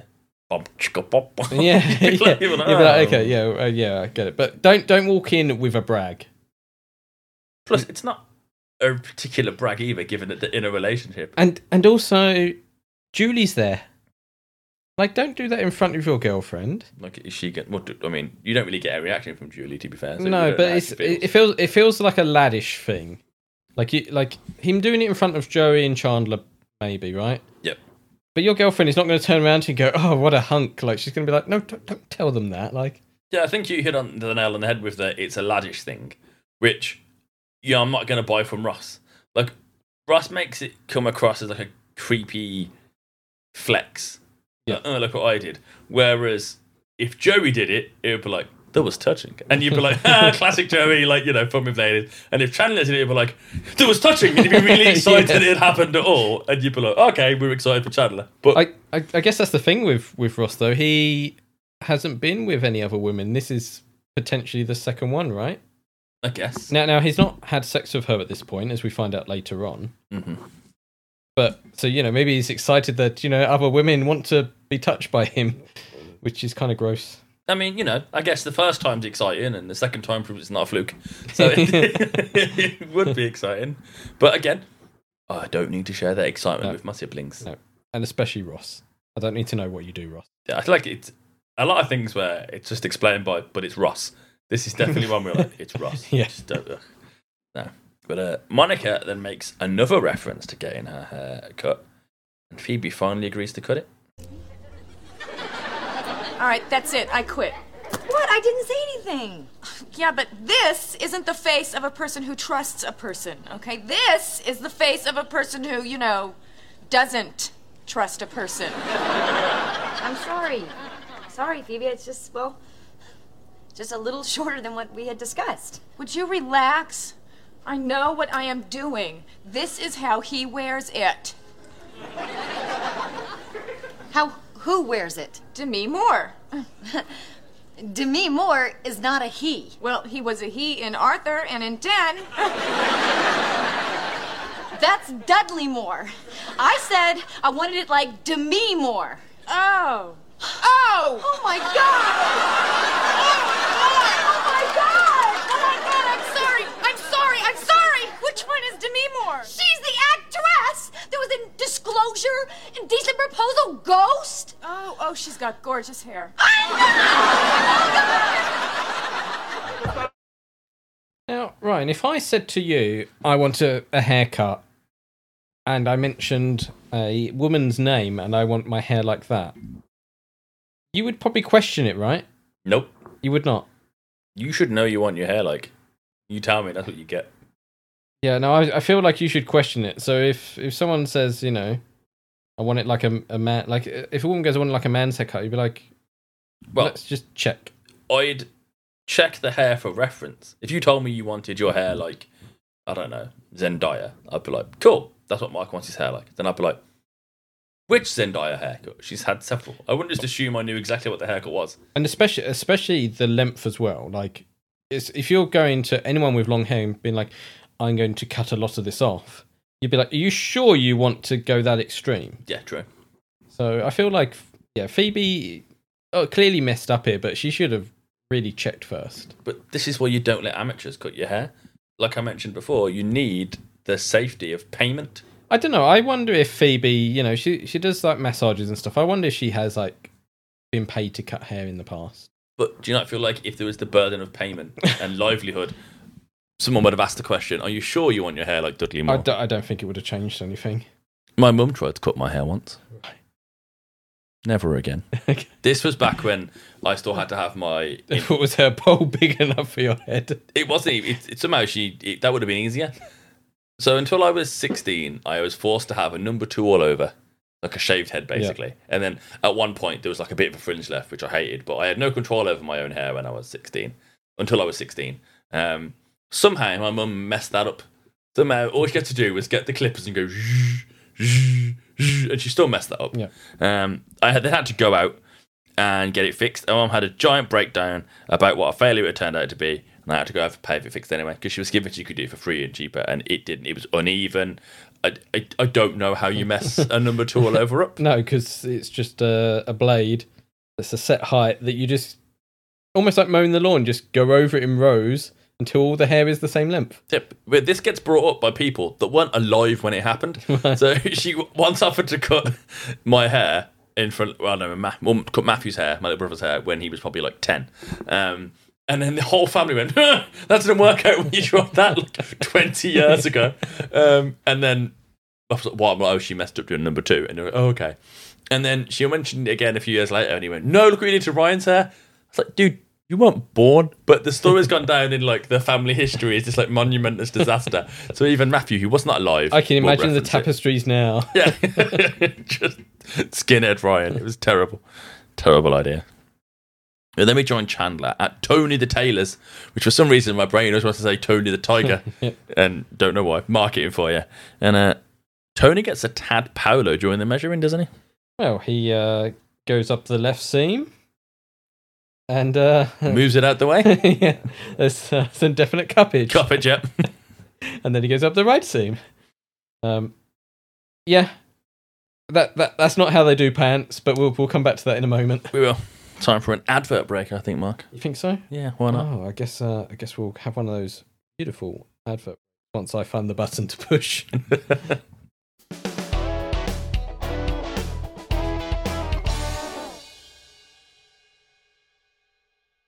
Watching Friends is part of the HyperX podcast network. HyperX are our sponsor and the maker of the acclaimed Quadcast and Quadcast S microphones. Quadcast USB mics look and sound amazing, and they're packed with features. With 4 selectable polar patterns, you'll get great sound no matter what you're recording. The included shock mount and pop filter mean you won't have to shell out extra cash for a great setup. Then there's the eye-catching LED indicator and tap-to-mute sensor, so you can tap in and tap out to stop broadcasting accidents. It's time for you to tap in with the HyperX Quadcast and Quadcast S.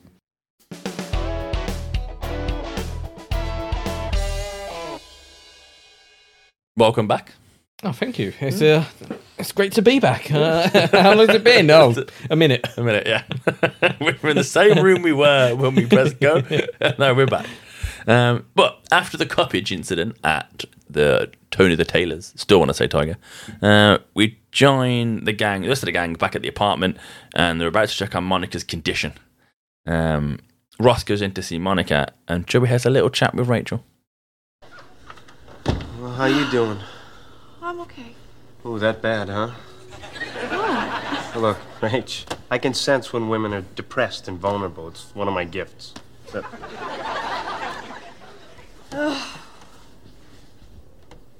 Joey, when I saw him get off that plane with her, I really thought I just hit rock bottom. But today, it's like there's rock bottom, 50 feet of crap, then me. You gotta tell Ross how you feel. Oh, come on, how can I just tell him? What about Julie? What about her? They've only been going out for 2 weeks. Ross has been in love with you for like 10 years. I don't know. Look, Rach, I've been with my share of women. In fact, I've been with a lot of people's share of women. But the point is, I've never felt about anyone the way Ross felt about you. I really like this scene. Joey's very sweet, and he's giving advice. He's being a good guy again. Nope, he's not been a good guy. I'm 100% against Joey's advice. Oh, okay. Why's that? It's just completely immoral. Like, the only way I could think of phrasing it in my head was with sports. And I remember thinking that the way I put it was, in the notes at least, is if the object of your affection isn't available, you keep Sturm and run the clock. Until the buzzer sounds, the game's not over, but committing fouls is not the way to play. You can't have him. He's with someone else. Sit down, shut up, wait. But potentially, right? That if you know someone is in a relationship, then you should kind of leave them alone, right? Yep.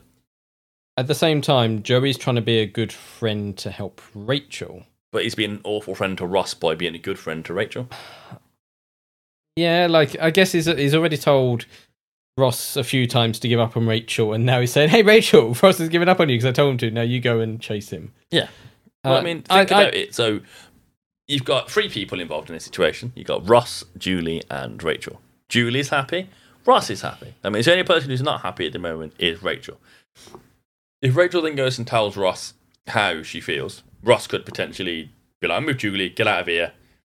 She's still sad. Ross is now weirdly confused, conflicted, and is with Julie. Or he leaves Julie for Rachel, and then now Julie is sad and you're the cause of someone else's pain, and that's what Rachel's responsible for. It's not good to go.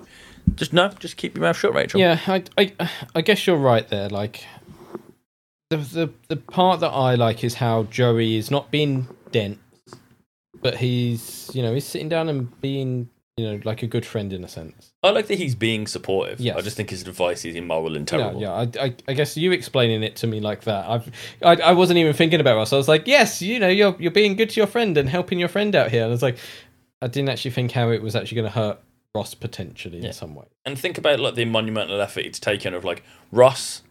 Which is one thing I think is never really addressed in the show, is how Ross feels about Julie, given that Ross left a week ago completely besotted with Rachel and had been for 9 months. Well, 3 weeks ago, yeah. Yeah, 3 weeks ago now. He'd left. He then meets Julie in China, and in the space of a few weeks, completely falls for her and forgets that Rachel exists, basically, and then comes back. So it does get like some monumental affection going for Julie. And what? Rachel's just going to walk in and stomp all over that. Yeah, I guess that's fair. Because, again, we had Joey and Celtics woman who should have ended the series together. And now I'm going to go on record and say that Ross and Julie should have stayed together and ended the series as a couple. I do wonder, though, if we went back through our little archives, if you've said the complete opposite about Ross trying to break up Rachel and Paolo. That's because Paolo's a douche. And then I was going to say, if you didn't like Julie, would you have been more positive and receptive to Rachel doing this? And I think you would. Yes, but nice people deserve to be treated well, and douchebags deserve to be treated like crap weasels. well, at the time, he wasn't like a terrible person. He was just the guy going out with Rachel. Well, you've now entirely ruined my logic, Mark. Yes. And I sound like a hypocrite. Yeah. Because basically, you are biased in if I like the person or not, decides whether you can be doing horrible things to them or not. Yes. Apparently, my morals are very flexible. Yes. But yeah, I just like that Joey's being a help friend. There is one slight issue where he's like, oh, I'm very good with like vulnerable, needy women. And it's kind of like, oh, that's kind of a bit bad to think like that. But flexible morals aside, Chandler punctuates this speech by storming into Monica's apartment, and he's clearly upset. Something is upsetting Mark. And what is that? I guess we don't find out just yet. No. Rachel leaves the room as Ross returns just in time for a conversation about how you measure for pants.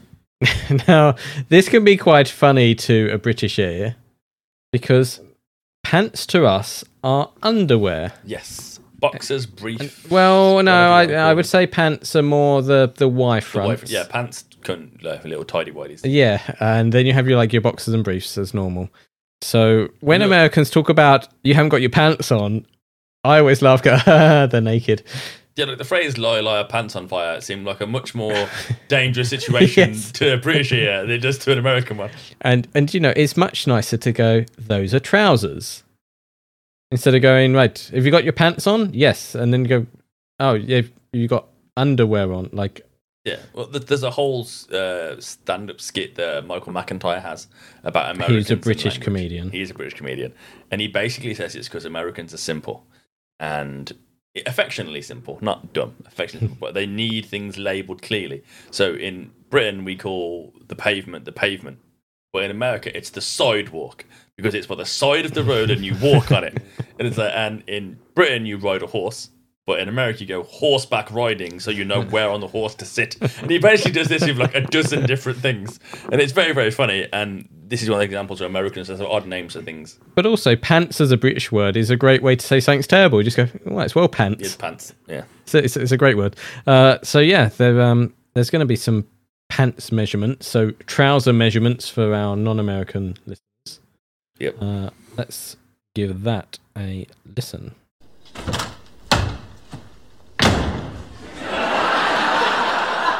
Yo, Paisan. Can I talk to you for a sec? Your tailor is a very bad man. Frankie, what are you talking about? Hey, what's going on?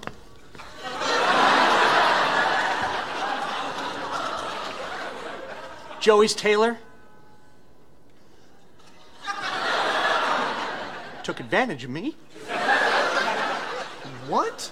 No way. I've been going to the guy for 12 years. Oh, come on. He said he was going to do my inseam, then he ran his hand up my leg, and then there was definite... What? Cupping. That's how they do pants. First they go up one side, they move it over, then they go up the other side, they move it back, and then they do the rear. What? Ross, will you tell him? Isn't that how a tailor measures pants? Yes, it is. In prison? I think there's two lines of the show there. That's how they do pants. Yep. My joke. My joke. And yes, it is. In prison. My joke. My joke. This scene to me is horrific. It's such a horrific realization, especially given the fact that Joey's been using this place since he was a teenager. It's a much bigger issue than the episode mentions. It just kind of gets comedically washed over. You've made it much darker now just by mentioning the fact that Joey was a teen and this was happening. But it's like specifically mentioned twice that Joey's been using this tailor since he was a kid. And because Joey basically says this is how you measure pants, it means that this cupping has been happening since Joey was young enough to think that that's just how it's done. Yeah, you've made this way darker, like with this revelation. But this is where my brain went. I was like, oh my god, look, but the first time the cuppage happens, I'm like, that's not appropriate. And then you would go, hang on, does she do that all the time? And then when you find out that Joe is like, yeah, that's what happens, you're like, whoa, what the hell? Joe's been going there since he was 15. And it's just this giant, and I'm like, why isn't, this is problematic. Yeah. Like, it's weird, and I know it's probably not supposed to be thought of in the way my brain went with it of, oh, let's follow this down a weirdly dark path, but it is massively inappropriate, especially given like 2021's view on the world and how this kind of stuff has changed. Like, inappropriate touching is a big issue nowadays, and it rightly should be. It's just really weird, I guess, from a modern eye, because I don't remember thinking this when I was a kid. No, because I guess if you think, oh, they're 25-ish around this time, and you're like, a man in a shop has like touched him, you're like, oh, that's inappropriate and a bit weird. Yeah. And now you'd be like, that's definitely very inappropriate. But then if you go, oh, a man at a shop touched a 14-year-old in that way, it becomes a lot like worse, doesn't it? Even though it's the same problem, in your mind, you're like, oh, that's even worse than Mr. 25. I think this is a prime example of how the show hits differently when you rewatch it at different stages of your life. So when I first saw this episode as a teen, hilarious. That man touched Chandler. It's really funny. And then you watch it again as an adult, and through the prism of 2021, and it's like, this is not appropriate. It's sexual assault, essentially. Yeah. Oh my god! And then at one point, this happened when he was a minor. Why isn't this guy in prison? Why are we laughing about this? You've ruined this joke for me now. Have I ruined the joke? Yeah, you've ruined it. Someone watches this now, I'm just going to be like, oh, that's not funny anymore. No, I couldn't find it funny when I read the episode. I was like, this is hard to find funny now, given I don't know, my brain went some like giant like Law and Order Special Victims Unit Friends edition where I'm like, how many clients does Tony the Tailor have? And now he's going to be known as Tony the Toucher. And my brain was just like, what am I doing? Just watch the comedy. But it's what my brain went. Well, Ross is on your side there with the whole, yes, it is in prison line. Like, yeah, people shouldn't touch you like that in that sort of industry. Yeah. And there might be a slight brush that might happen. Yeah. When, you're going up the leg or whatever, I assume. But yeah, if there's definite cuppage and a move-in. Yeah. Just, nope. Which, I don't think Chandler had the move-in issue, so maybe that says something about him. Yeah, there wasn't in the way. Yeah, would have been better like that. But yeah, let's move on. You've really upset me. Well, I mean, it's over. But I mean, it's okay because never mind. Apparently, this isn't important, and Monica's Dudley Moore hair is way more interesting. So that's what we're going to focus on. And she finally leaves her room and looks how she looks. Yep. Which is awful. Yeah, I'm sure there's loads of people there going, no, I don't want the Rachel haircut. I want the Monica Dudley Moore haircut. I love Dudley Moore. I haven't seen many films that he's in, but he's in a Christmas movie where he plays an elf. And I think there's candy canes involved. And at the end, in a Christmas film, yeah, a man eats one and it makes him float, and he floats into the sky. And I think he implies that he ends up in space and dies. It sounds like you're mixing like what's it, the Christmas on 21st Street or whatever, and Willy Wonka's Chocolate Factory. Oh, so he plays an elf. I can't remember what his name was, but he's definitely Dudley Moore. Right. And he's in like Arthur. I know some of his career, but he'd have been like an old actor when Friends aired. So to me, I've seen him in like a couple of things, and there's just this one movie that we'd watch every Christmas that I know him from. Okay. Otherwise, I wouldn't have recognised the name Dudley Moore otherwise, I don't think. Doesn't look like Dudley Moore's hair. I kind of get that the shape kind of is. Yeah, it's just a not nice haircut for her, isn't it? But it made me feel a little bit sorry for Dudley Moore, just because his movies are responsible for some very fond Christmas childhood memories. And now you're just going to be thinking of Monica. Yeah, what a way to ruin it. Every time I watch the movie, I need to find what that movie's called because I haven't watched it in years, so I might have to watch it next Christmas. All right, well, we'll try and mention that round our Christmas episode then. But there's a bunch of jokes from Chandler here that just go massively over my head, where it's like, you could get stuck between the moon and New York City. And that's a reference to the theme tune to Arthur. I knew that one. But every other joke Chandler says, and there's about 5 of them, whoosh, right over my head. I was like, no idea. This is clearly an age thing. Because Dudley Moore was a pretty famous actor at the time, so I don't think it's going to be an American thing. Are you telling me that you did not do your research for this episode? I didn't look it up, no. No. I was too traumatised from Tony the Toucher to look up Dudley Moore jokes. But so it was just nice to see Dudley Moore reference because it brought back some nice childhood memories. So, yeah, I thought it was quite cool. But then Ross actually sees he's leaving. And Rachel asks to talk to him before he leaves, and Joey asks Chandler about when touching is normal. Well, okay, first of all, Paolo and I are not back together. That was just a stupid thing that I did, and if I could go back in time and do it again, well, I wouldn't. Second of all, what? Okay.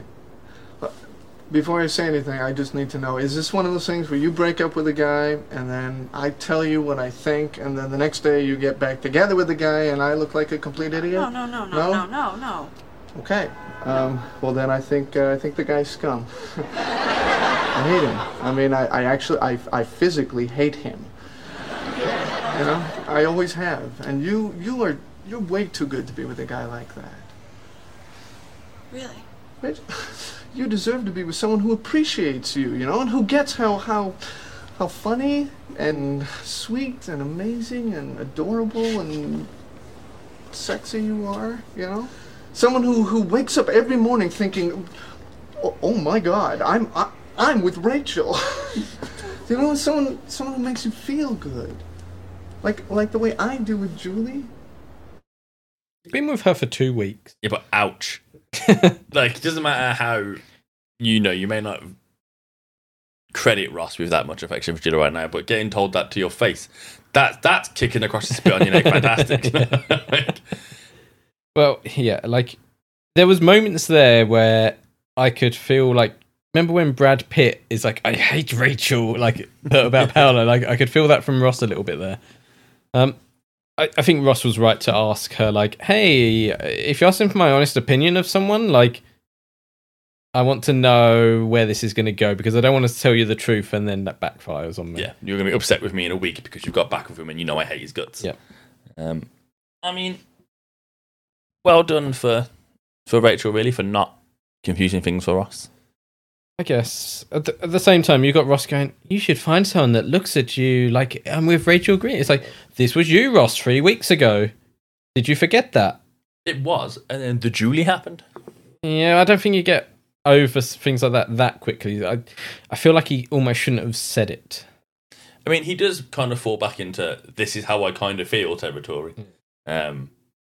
You know, like I've said encouraging things to friends before about, you know, the type of partners they should be looking for and what they should put up with and what they shouldn't. But you have not turned them down like recently. No. And you didn't like them for a year. No. I don't know. It's just the way he comes across. It's almost like Ross is happy as long as he's with any woman. Now, thankfully, Julie seems absolutely great and lovely, right? She does. But it seems to me like he's saying this stuff to Rachel, but he's like, I'm happy because I'm with someone, not because I'm actually with Julie. Just I have someone now, so I am happy. True, because he would have spoken the exact same way about Carol before she told him she was a lesbian. Yeah, and I think even before he was saying, like in previous episodes, how like I don't have Carol, I just need to like find someone basically. Yeah, which is a bit needy. He's very needy. Ross is just a bit lame, isn't he? He is. Like, he says the wrong thing. Like, you know that Rachel kind of likes you now, unless you're an idiot and oblivious to it, or Orion. Yeah. Like, you must know based on what she did. Like, she came to the airport by herself with flowers for you. For the girl that she didn't know was arriving. Yeah. Like, you must know that she's into you a little bit. Well, you'd be very confused.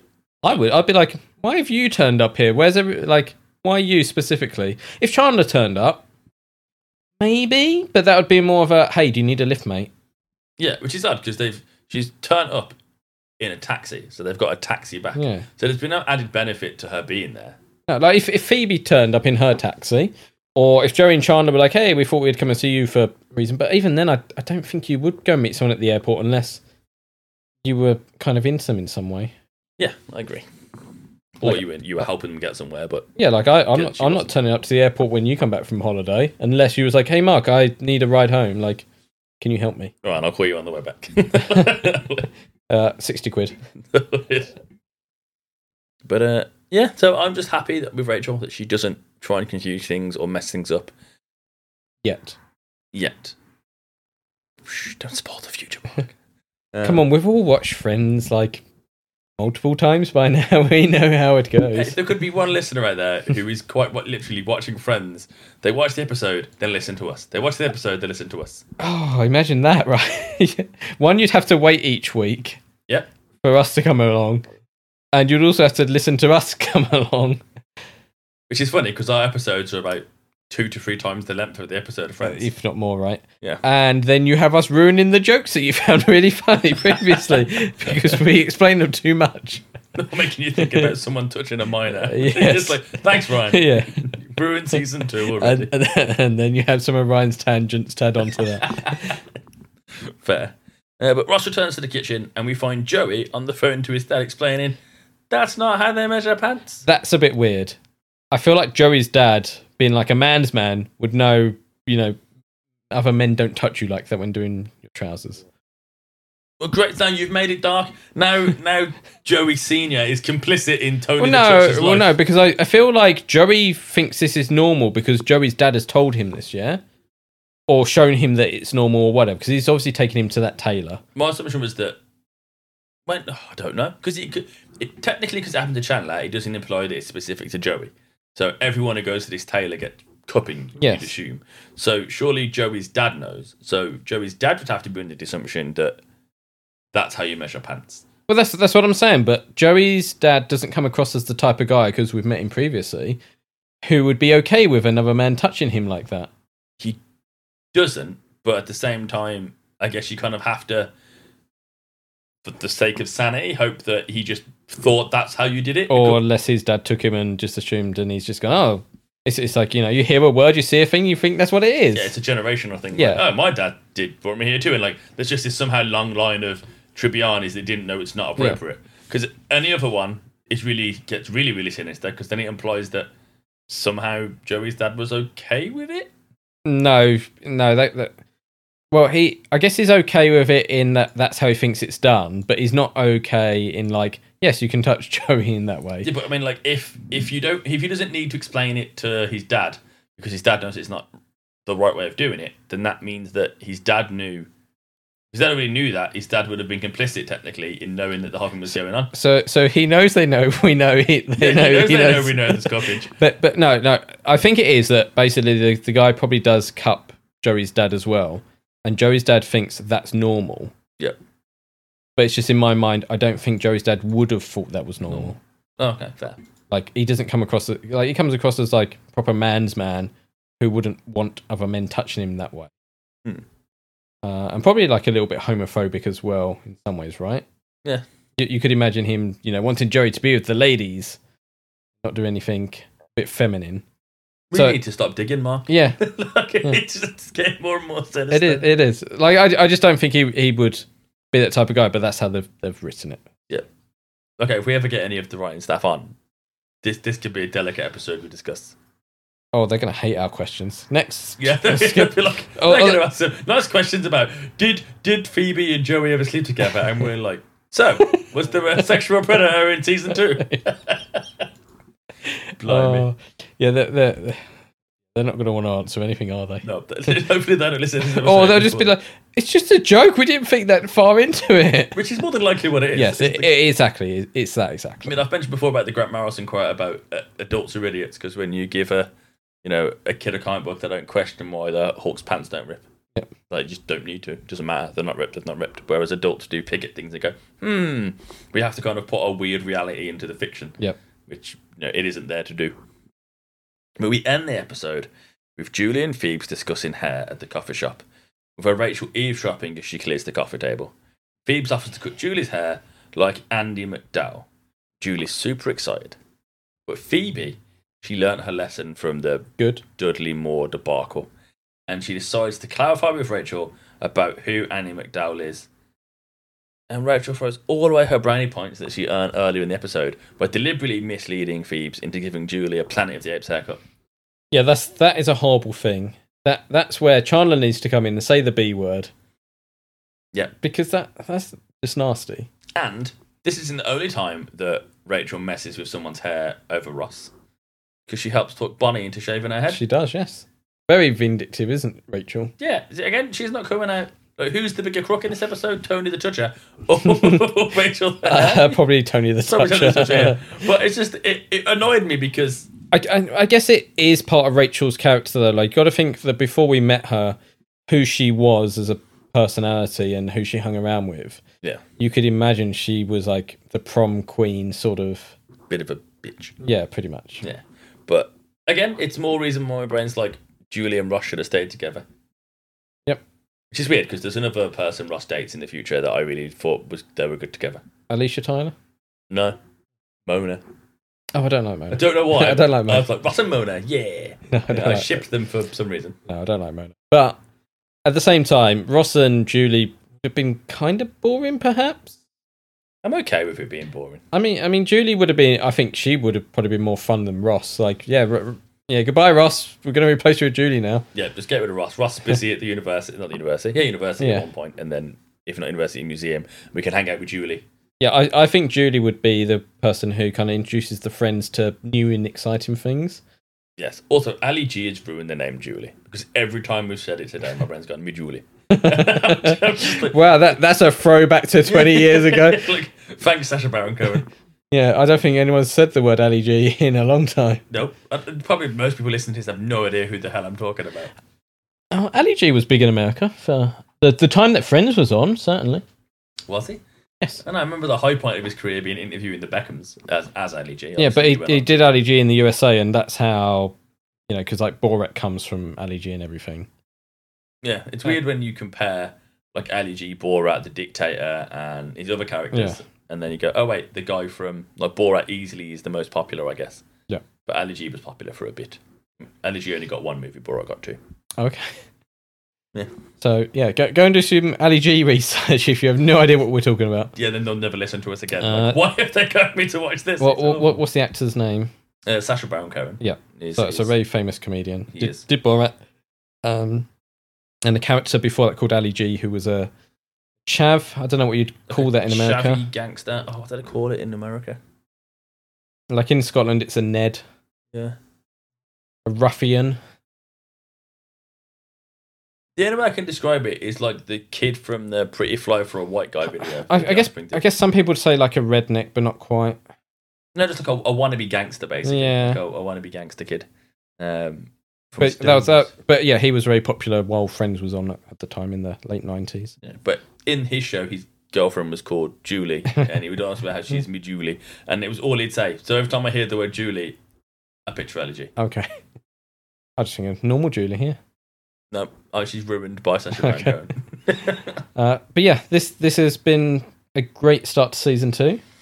Yeah, it's definitely a gripping episode. You can't stop watching it, and you're constantly waiting for, is Rachel going to say something? So you're tense, and then you have the supposedly comedic interplay of the haircut and the tailor around the outside, but you are the entire time just like Julie Ross Rachel. Yeah, as we said before, like you wouldn't put the haircut stuff in this episode. Nope.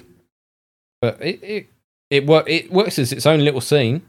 Yeah. Same with the tailor, although you've now ruined that for me forever. So thank you. Sorry, Mark. But that's why we're here for, to give you our cut-in takes and deep knowledge and facts and made-up stuff. Ruin a favourite episode. Yeah. But yeah, it's really about Ross, Rachel, and Julie, isn't it? That weird little triangle. So, but after the break from season 1, it's good to, I guess, have some closure in a way. And whilst the next episode I don't think is as good as this, I think we're going to have some classic Julie episodes that I'm really looking forward to. Yep. I mean, the next episode is good. It's very much like a middle of the road episode. It's not bad. You wouldn't turn it off if it came on. Not that we'd turn off any episode of Friends. But it doesn't compare to this one. No. But then how are you going to follow? What's the next part of a cliffhanger called? Don't know. Because in a cliffhanger, do you climb back onto the cliff? Resolving it, I guess. Or do you fall off the cliff? I guess you resolve it. What's the end of a cliffhanger, Mark? I'll have to ask Sly Stallone. Yeah, answers on a postcard, listeners. What is the end of a cliffhanger called? Sly Stallone was in a film called Cliffhanger. It's really good. I like it. I've never seen it. But yeah, it's a pretty good episode, so I'm glad we've got to talk about it. Yeah, it's an interesting one, to be fair. Yeah, there's, like I said, going to be some interesting stuff with Julie that I'm really looking forward to. There's one classic scene that I would say is probably in like the top 10. I think I know the scene you're talking about. With the photocopier, yes. Yes.